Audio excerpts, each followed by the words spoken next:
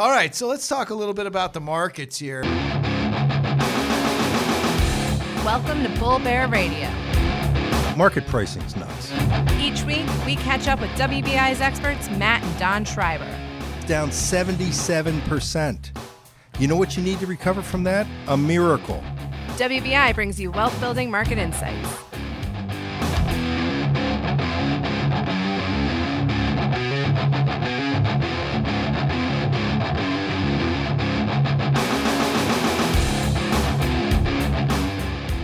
Good morning. My name is Matt Schreiber. I am the CEO of Cyborg Tech, which is the creator and developer of the Cy platform, which is a advisor-assisted robo-advisory platform. It puts the advisor in the center of the engagement with the client.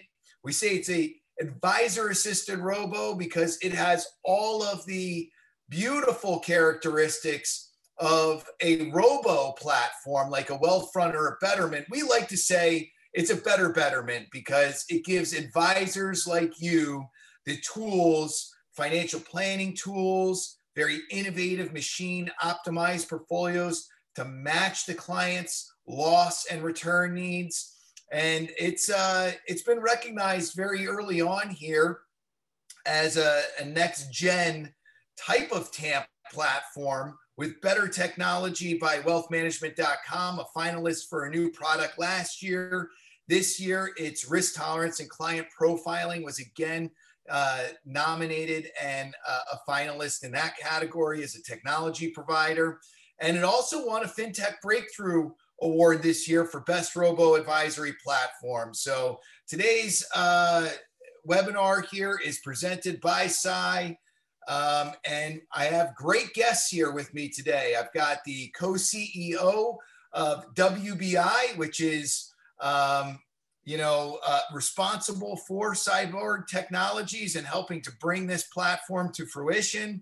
And I've also got Alan Trice from PIMCO on the call today. So introducing these two gentlemen here, Don Schreiber is co-CEO of WBI and Chief Investment Officer.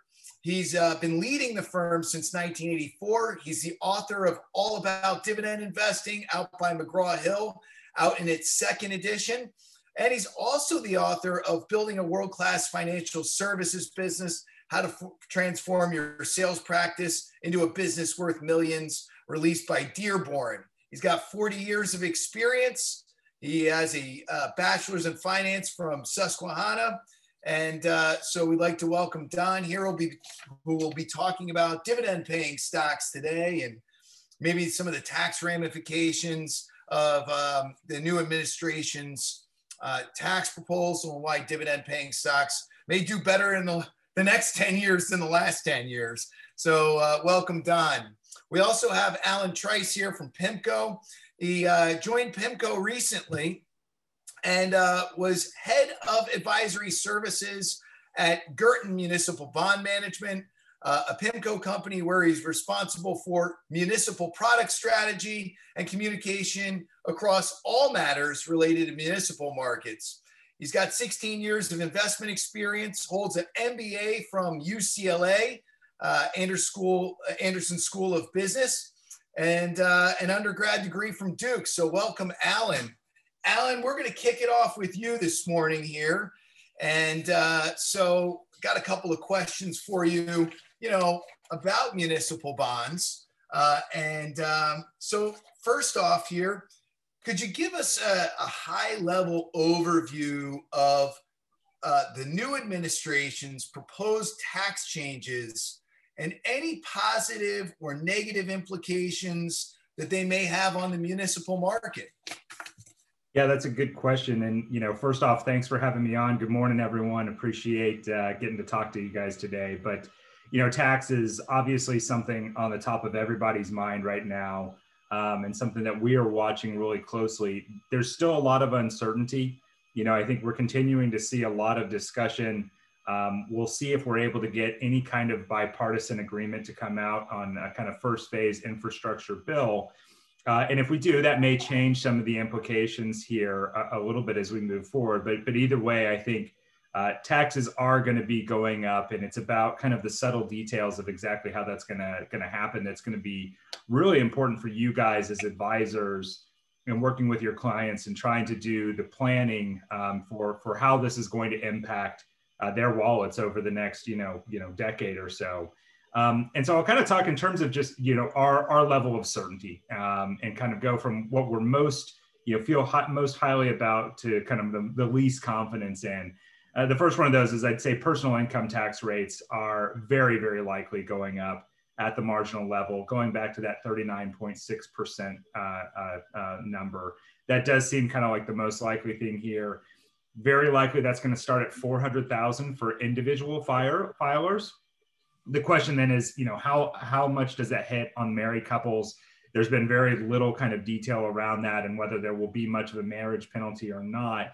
This is potentially a pretty big increase in marginal tax rates, though. I mean, if you think about where the top rate is today, 37% going to 39.6%, that's not that much. But if you think about where you are at $400,000 today for a married couple, you're at the 32% bracket. So if you talk about potentially going from 32 to 39.6%, that's a pretty big jump in your marginal tax rate if we think about kind of the most punitive way that this could come through. So that will have a pretty big impact on individual payers. The second place we see as fairly likely is that corporate tax rates. We do think that there will be likely some retracement of those rates. Biden has proposed taking that up to 28%. We think it's more likely you see a compromise there. Something in the 24 to 25% level, we think is going to be more likely than really going back up to 28%. And then, I think another one that is pretty likely here will be getting a little bit of relief on the cap on the SALT deductions. If you guys remember, the state and local taxes were capped at a $10,000 maximum deduction, particularly for people living on the coast where state income taxes are high. That was a pretty punitive number for them. Now, we think it's very unlikely that gets rolled back all the way. If you think about it, this is, largely a gift to high tax states and really high income earners if you were to roll that back all the way. So we think more likely that you see that cap lifted, probably in the $30,000 to $40,000 level. If you think about where the Democratic leaders are in the House and in the Senate today, they both sit in California and New York, two of the highest tax states in the country. So we do think that there is going to be a big push to make sure that some sort of lift and relief on that side does get through in the eventual bills here as part of a broader tax hike. And then you start getting into things that we have a lot lower confidence in, but there's still possibilities. One of those is on the cap gain side. Now, importantly, all the proposals so far have talked about taxing capital gains, but not actually increasing the tax on dividends. So that'll be important for Don's part of the conversation later on here, talking about dividends. Biden's plan has proposed bringing those back up to the top maximum federal rate. We think that there is absolutely no way that's going to happen. One of the reasons for that, and the only way that you would have cap gains increased is through reconciliation. There's no way that Republicans will agree to this in any kind of bipartisan bill.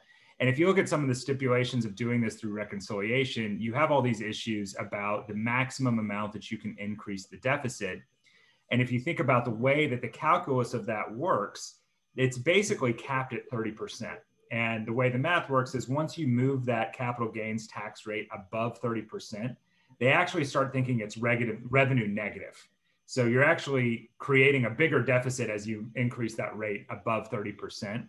So we don't think that there's any way that a final proposal actually gets in above that 28 to 30% rate. But even then, there's significant amount of opposition here. It's not just Republicans. Some of the moderate Democrats that are out there really are opposed to seeing capital gains rates go higher. If anything, we would think that maybe you see that cap gains rate raised from 20% to 25% on incomes above $1 million. But even that is really low certainty at this point. We just think that there's way too much opposition there. And then similarly, when you look at the estate tax, most everything has been dropped as a proposal for changes to the estate tax. The one thing that's still in there that they're really pushing for is the stepped up basis on your cost on your capital gains as you move that into the estate. That's again something we assign a pretty low probability to. There's definitely a chance there, but this is something that there's a lot of opposition. There's a huge lobby from things like small business owners, farms, things like that really don't want to see this stepped up basis happen. So we think it's a pretty low probability. It may be easier for them just to avoid messing with the estate tax altogether. And then really importantly, things that we think, basically have zero chance of changing here. Number one, a wealth tax. There's just too much opposition. It's too complicated. Nobody knows how you would actually even implement it. You'll continue to see press around it, but we think that there's basically no way that happens. Payroll taxes, financial transaction taxes. These are all things that we would view as extremely unlikely at this point. Now, again, the important things as you sit back and you think about it, taxes are still going up. And when you look at the muni market, this is a positive for the muni market. Whether you're talking about the individual rates and whether you're talking about on active income or you're talking about on capital gains, this is changing behavior a little bit. And people are just thinking about the value of that tax exemption going up. And particularly when you look at some, wealthy owners of a lot of equities, a lot of them tend to pay a lower tax rate because most of their income is coming from capital gains. If you were to see a big increase in that cap gains rate, it starts to change your calculus and how you think about where you're going to allocate those dollars. And we see potentially more people allocating to munis, that causing a big tailwind for the sector. Same thing on the corporate side. And I think one thing people forget, about 25 to 30% of the market is actually owned by bank and insurance companies. We have seen them be much smaller players in the space over the last couple of years. When their tax rate got cut down to 21%, that changed the value and the benefit of tax-exempt munis for those particular corporations a little bit. If we were to see their taxes move up, it's possible that they move back into the market a little bit, although if they just move from 21 to 25%, it's probably not going to change things enough to really drive changes in their activity and behavior. But if it were to go back up to 28%, we think that could bring, another source of demand for munis going forward. Speaking of demand, munis have outperformed this year, just generally speaking. So why do you think this may continue, this year and maybe into the years to come? Yeah, you're absolutely right. I mean, we've seen just an almost insatiable amount of demand from munis so far this year.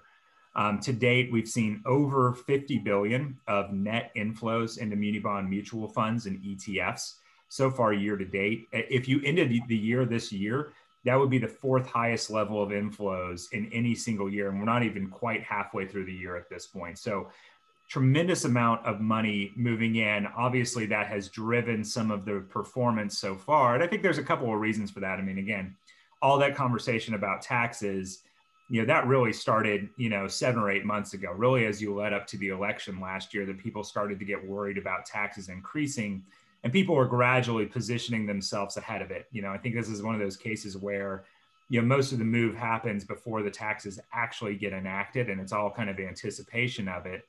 But a second thing that's really important is the credit, landscape has changed significantly as well. If we were having this conversation a year ago, all of your questions to me would have been about how many defaults are we going to see in the muni market? What states are going to go bankrupt now that Mitch McConnell is saying we should allow them all to go bankrupt? You guys really don't have those questions right now because things have changed so materially. If you look at the balance sheets, if you look at revenues of, state and local governments, they don't look like we're just coming out of a recession. They look like we're halfway through an expansionary environment, 4 or 5 years into it in terms of the quality of their balance sheets. Some of that is fundamental and them being resilient. A lot of it is about, the handouts they've gotten directly from the government. But the point is the credit on them is significantly better and is only likely to improve as we move forward and the economy continues to rebound. And then I think the third point, as you made, is performance has been really good for munis. If you look year to date, investment grade and high yield munis have both outperformed the Barclays Agg by somewhere in the range of 300 to 600 basis points. So, with treasuries down a little bit as interest rates have risen, you've still seen pretty positive returns in the muni space. And these do tend to kind of be self-reflexive, right? I mean, people continue to buy asset classes that have been performing well. And particularly within munis, it's a retail asset class. There's a very herd-like mentality. So people just kind of buy what has been working. And so, we think that these are trends and these are tailwinds that aren't going away anytime soon. I think particularly over the course of the rest of this year, there's a couple of headwinds that could disrupt it. I think if you do continue to see inflationary pressures above what people are expecting, eventually if treasury rates rise, munis are going to kind of, fall in line with them. But because that tax exemption gets more valuable as rates increase, you have kind of a natural cushion against it. And we do expect munis to outperform in rising rates environment in general. So I think all this sets up for munis to continue to do well. The one further caveat is valuations are a little bit stretched. When you just look at where muni yields are relative to taxable yields, they are at some of the higher valuation levels. So we don't expect anything to break anytime soon, but that is the one area that we would say, could ultimately cause some disruption in the market. So you had mentioned, some tailwinds here. What opportunities in the muni market do you see giving you guys a little bit of a tailwind? What do you like? What don't you like in the muni market right now? Yeah, so I'd say, we have really leaned into credit over the last year, and it really kind of started in May and June of last year. We went from a period where we had really been underweight credit towards the end of the last market cycle. Spreads were extremely tight. We were, worried about odds of a recession being elevated. And then when we found ourselves in May and June, triple B and high yield spreads were at some of the highest levels that we'd ever seen them. Munis really lagged corporates. Corporates really blew out from a spread perspective, but they came back really quickly.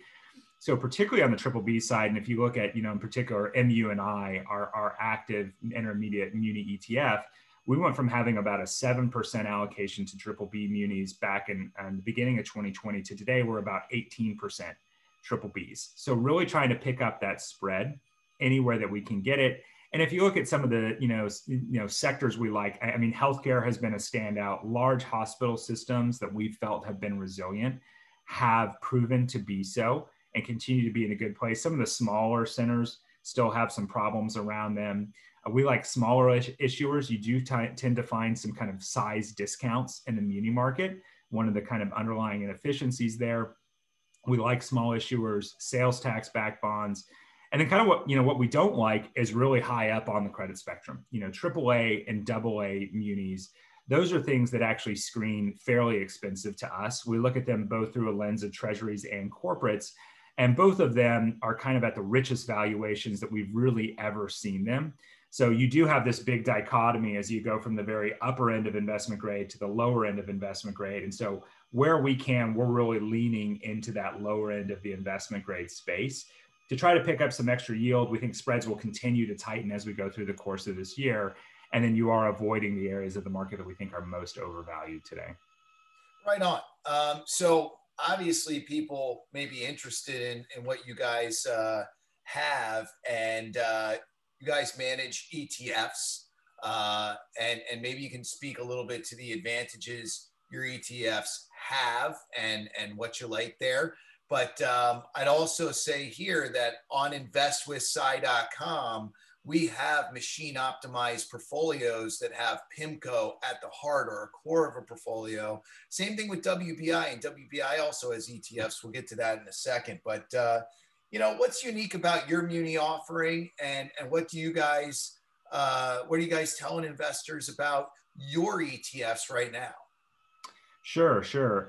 So we offer two muni ETFs today, MU&I, which is just an intermediate investment grade, and then SMMU, which is a short term for more of a kind of enhanced cash type of opportunity. We are thinking about other things that would make sense in the space. So stay tuned there. We might have some announcements later on in the year about other things that we're going to be doing there.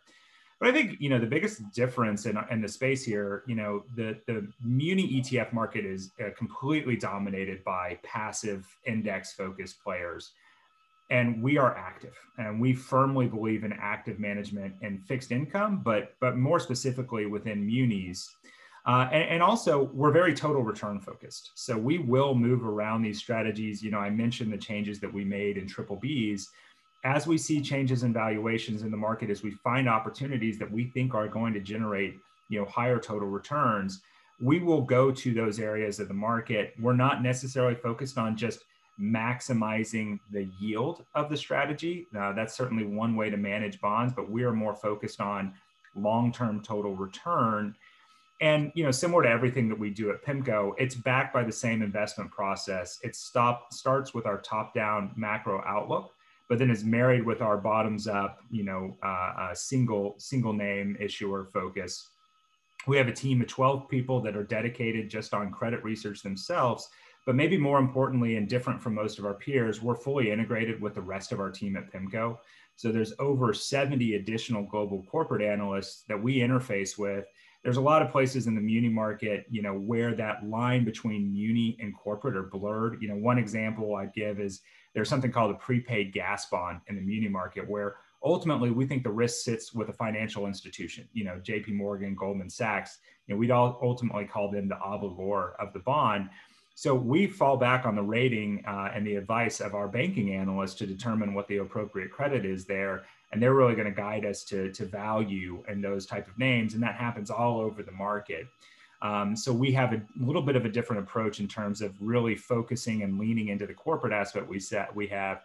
And then one other thing I think is really different in the way we manage ETFs is our focus on liquidity. We think that a lot of times ETFs, in the muni market, there are some liquidity dislocations that can happen. It can be a very illiquid market. Obviously, the ETF vehicle itself is very highly liquid, and they can get you the liquidity anytime you need it. But that can cause a lot of problems for the long-term holders that aren't selling those periods. If you look at March and April of last year, some of the high yield passive ETFs that are in the space right there, if you look at the dislocation that happened between their prices and their NAVs, I think it can show you some of the issues you can get if you're not focused on liquidity. So we really try to avoid having that risk within our funds. Awesome. You mentioned active management underlying in your ETFs. So, if these are used as part of an SMA or you're just trading them, are they still tax efficient? Yeah, they are tax efficient. We are active, but we are very focused on after-tax total return. So if we are ever going to take a capital gain, we are very mindful that we're doing it in a way where you are still better. The opportunity that we're taking advantage of is still going to make you better on an after-tax basis. We do significant amount of tax loss harvesting when interest rates do go up. We want to capture higher book yields. You can also carry forward those losses effectively in perpetuity. So we'll carry those forward to offset any gains that we otherwise might have had to distribute. And if you look at our kind of history, we really haven't distributed a lot of capital gains across our fund suite, and ETFs tend to be more efficient than mutual funds from that perspective. So awesome. A lot of advantages to active management, obviously, right now, given this environment. For the sake of time here, I'm going to flip it over to Don and get started there. Now, if anybody has questions on the line here today, you can use the chat feature. We'll try and answer some of the questions that you might have for Alan or Don at the tail end of today's presentation here. So, hey, Don, dividend paying stocks, right? Been hugely out of favor for the last 6 or 7 years. What's your outlook on dividend paying stocks? Are they back? I mean, they've done all right this year, or, are we going to see the same type of performance in dividend paying stocks we've seen over the last 10? Well, thanks, Matt. I think that it's really great that dividend paying stocks with, value coming back, kind of value and high dividend yield are inextricably linked. And so, with value coming back around last October, early November, we see really dramatic outperformance on dividend paying stocks versus the FANG trade, that had been so hot, tech and momentum growth had been the leader in the market for the last 10 years. We actually went through the only 10-year period in history where dividend paying stocks underperformed growth stocks. And now we're coming out of that. To most of the stocks, both in the large cap and the small and mid cap sector, we invest in on the dividend payer side are really well favored in terms of performance once the economy starts to grow, right? So you need an economic recovery and the economy growing for dividend paying stocks to perform from a capital appreciation standpoint. I think that higher yielding dividend paying stocks offer a really attractive yield play today, because not only do you get the yield, which is way above where in many cases current interest rates are, you can lock in 3, 4, 5, 6% dividend yields. You have growing dividend income streams over time, that typically help keep pace with inflation. You also have capital appreciation, which we're seeing this year very strongly. And we think that that's going to really outperform. We're going to continue to see this outperformance as the economy gets rolling with all of the stimulus that's being proposed, all the stimulus we already have. The economy is awash in liquidity, and they're going to add more liquidity. And that has really long-term consequences that we think are quite concerning a couple of years from now, maybe a year to 2 years out. But for the next 12 months or so, the dividend paying stocks seem to have a very, very strong tailwind. So you kind of alluded to it in your comments here, but would you recommend dividend paying stocks to clients who are in retirement, and maybe why? So the whole world, we've seen over the last 10 years, people searching for yield at any cost. And that's one of the things that's driven the high yield bond market so well. And we're starting to see people look at dividend paying stocks as a tremendous yield alternative. As conventionally it's been bonds in a portfolio that is supporting income or higher yields, but today you're getting parity and often excess yield over bonds from dividend paying stocks. And if you're careful with the fundamentals, you do a really good job in terms of your fundamental analysis. You can find high quality fundamentals on companies that have higher yields that are going to continue to benefit as the economy keeps rolling. So, with the Biden's tax proposal here, Alan was talking about maybe some of the consequences around taxes. How is this going to affect dividend paying stocks specifically? As Alan said, that there really isn't any concrete text so far in any of the proposals around dividend paying stocks. We originally saw, something that was floated maybe about a month ago that said that they were going to raise the tax on dividend paying stocks at parity with the ordinary income rate, but only for taxpayers over $1 million of income. We haven't seen anything on that in the last month. And I think that, with about a third or a little bit better than a third of the US population in the baby boom category, which is retiring, looking for yield, desperately seeking for, a way to fund retirement and live a comfortable lifestyle, dividend paying stocks are going to take center stage. And I don't think that they're going to really tax those folks from a political standpoint, from a voting bloc standpoint. I think that would be a really poor idea. So we don't think that that's going to pass muster. And dividend paying stocks at capital gains rates, whatever they end up being, will probably be a very good alternative, and continue to have some, wind at their back in terms of, performance, both on the yield and on the capital appreciation side. So you alluded to this a little bit, last decade or so, fundamentals haven't mattered. Fundamentals are coming back here. What happens if they start to matter? We're at all-time highs, on the markets here. Is now a good time to buy dividend-paying stocks? Are they more attractive value Do they have good fundamentals? What are some of the things that you see, that make this, again, maybe a good opportunity in your mind? So, we have a very speculative mindset in the marketplace, and you have growth stocks for the most part, especially the ones that have had the most favor, have had extremely high, century high PE multiples. That's an indication, price to earnings multiples are a good indication of whether a stock is valued well or overvalued or undervalued. And, we see the average growth PE multiple somewhere between 25 and 30 times earnings. And today you see on dividend paying stocks, we're finding every single day, PEs in the 10 to 15 range on good companies that have higher dividend yields than,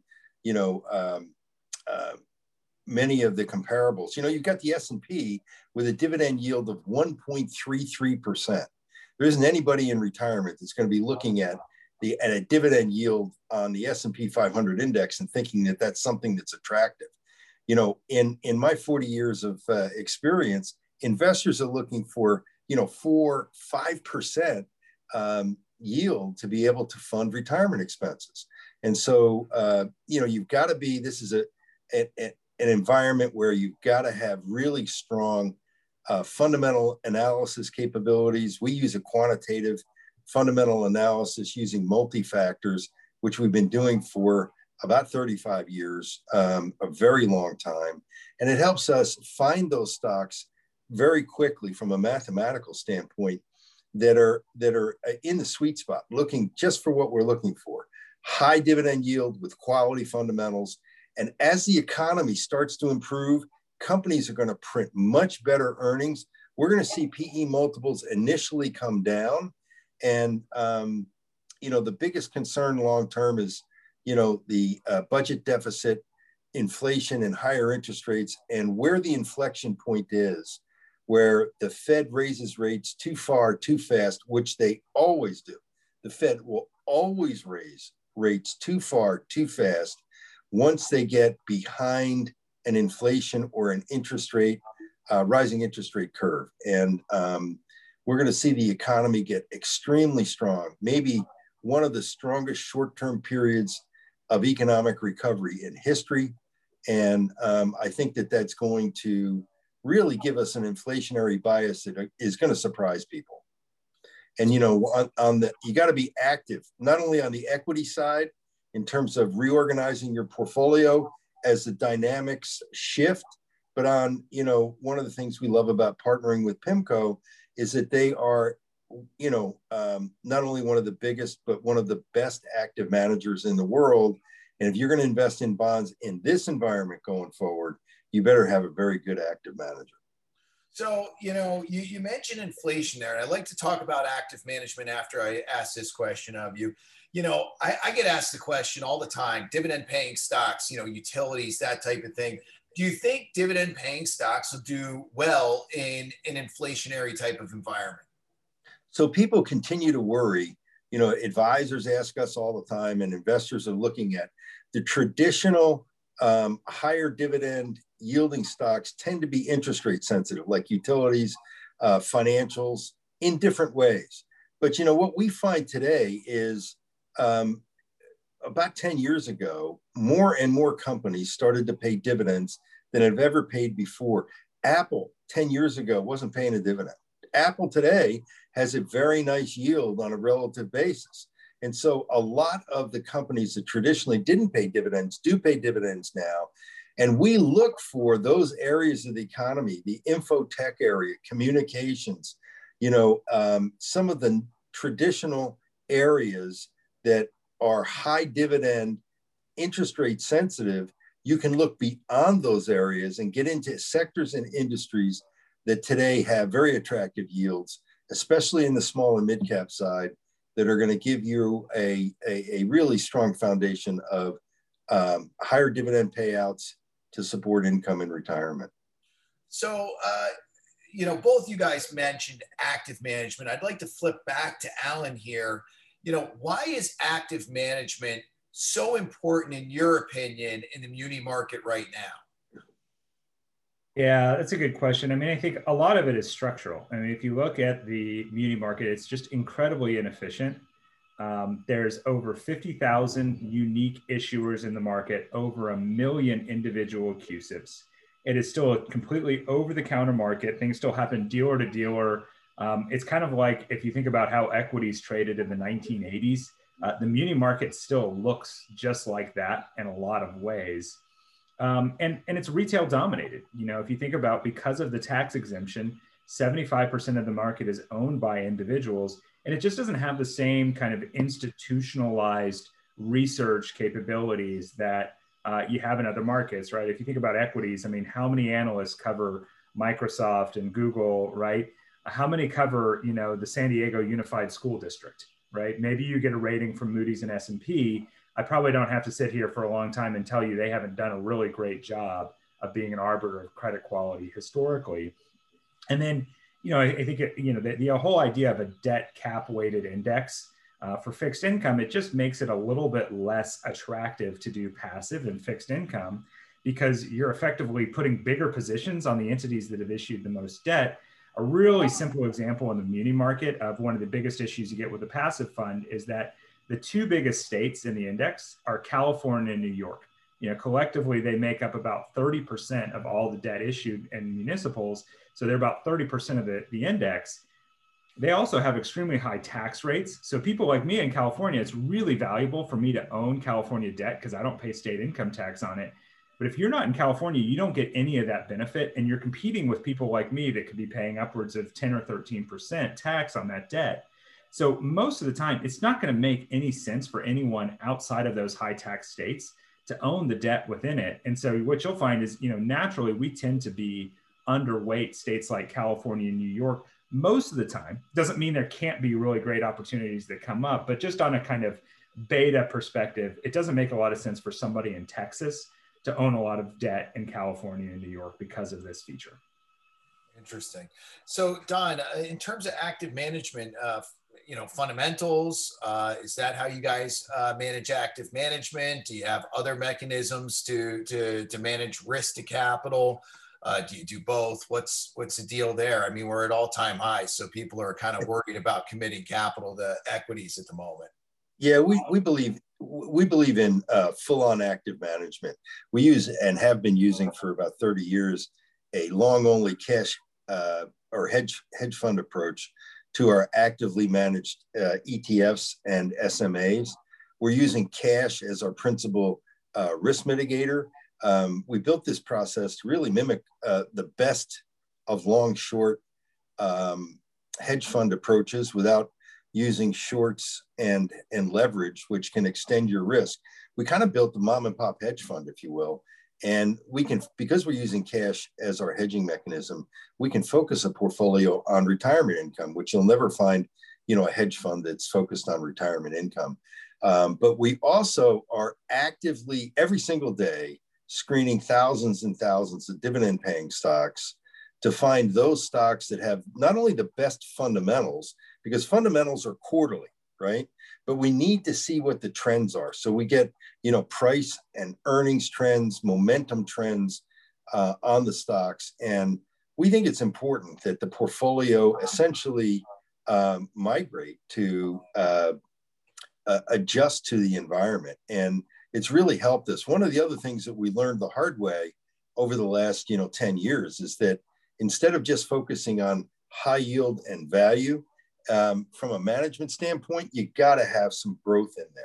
And so, you know, we focused our portfolio on a blending basis today of growth and value. And it's really given us a stunning performance lift to do so. Because, you know, the market keeps flipping back and forth between a value outperformance and then back to growth outperformance. You know, in the last 3 weeks, we've seen growth outperform value again.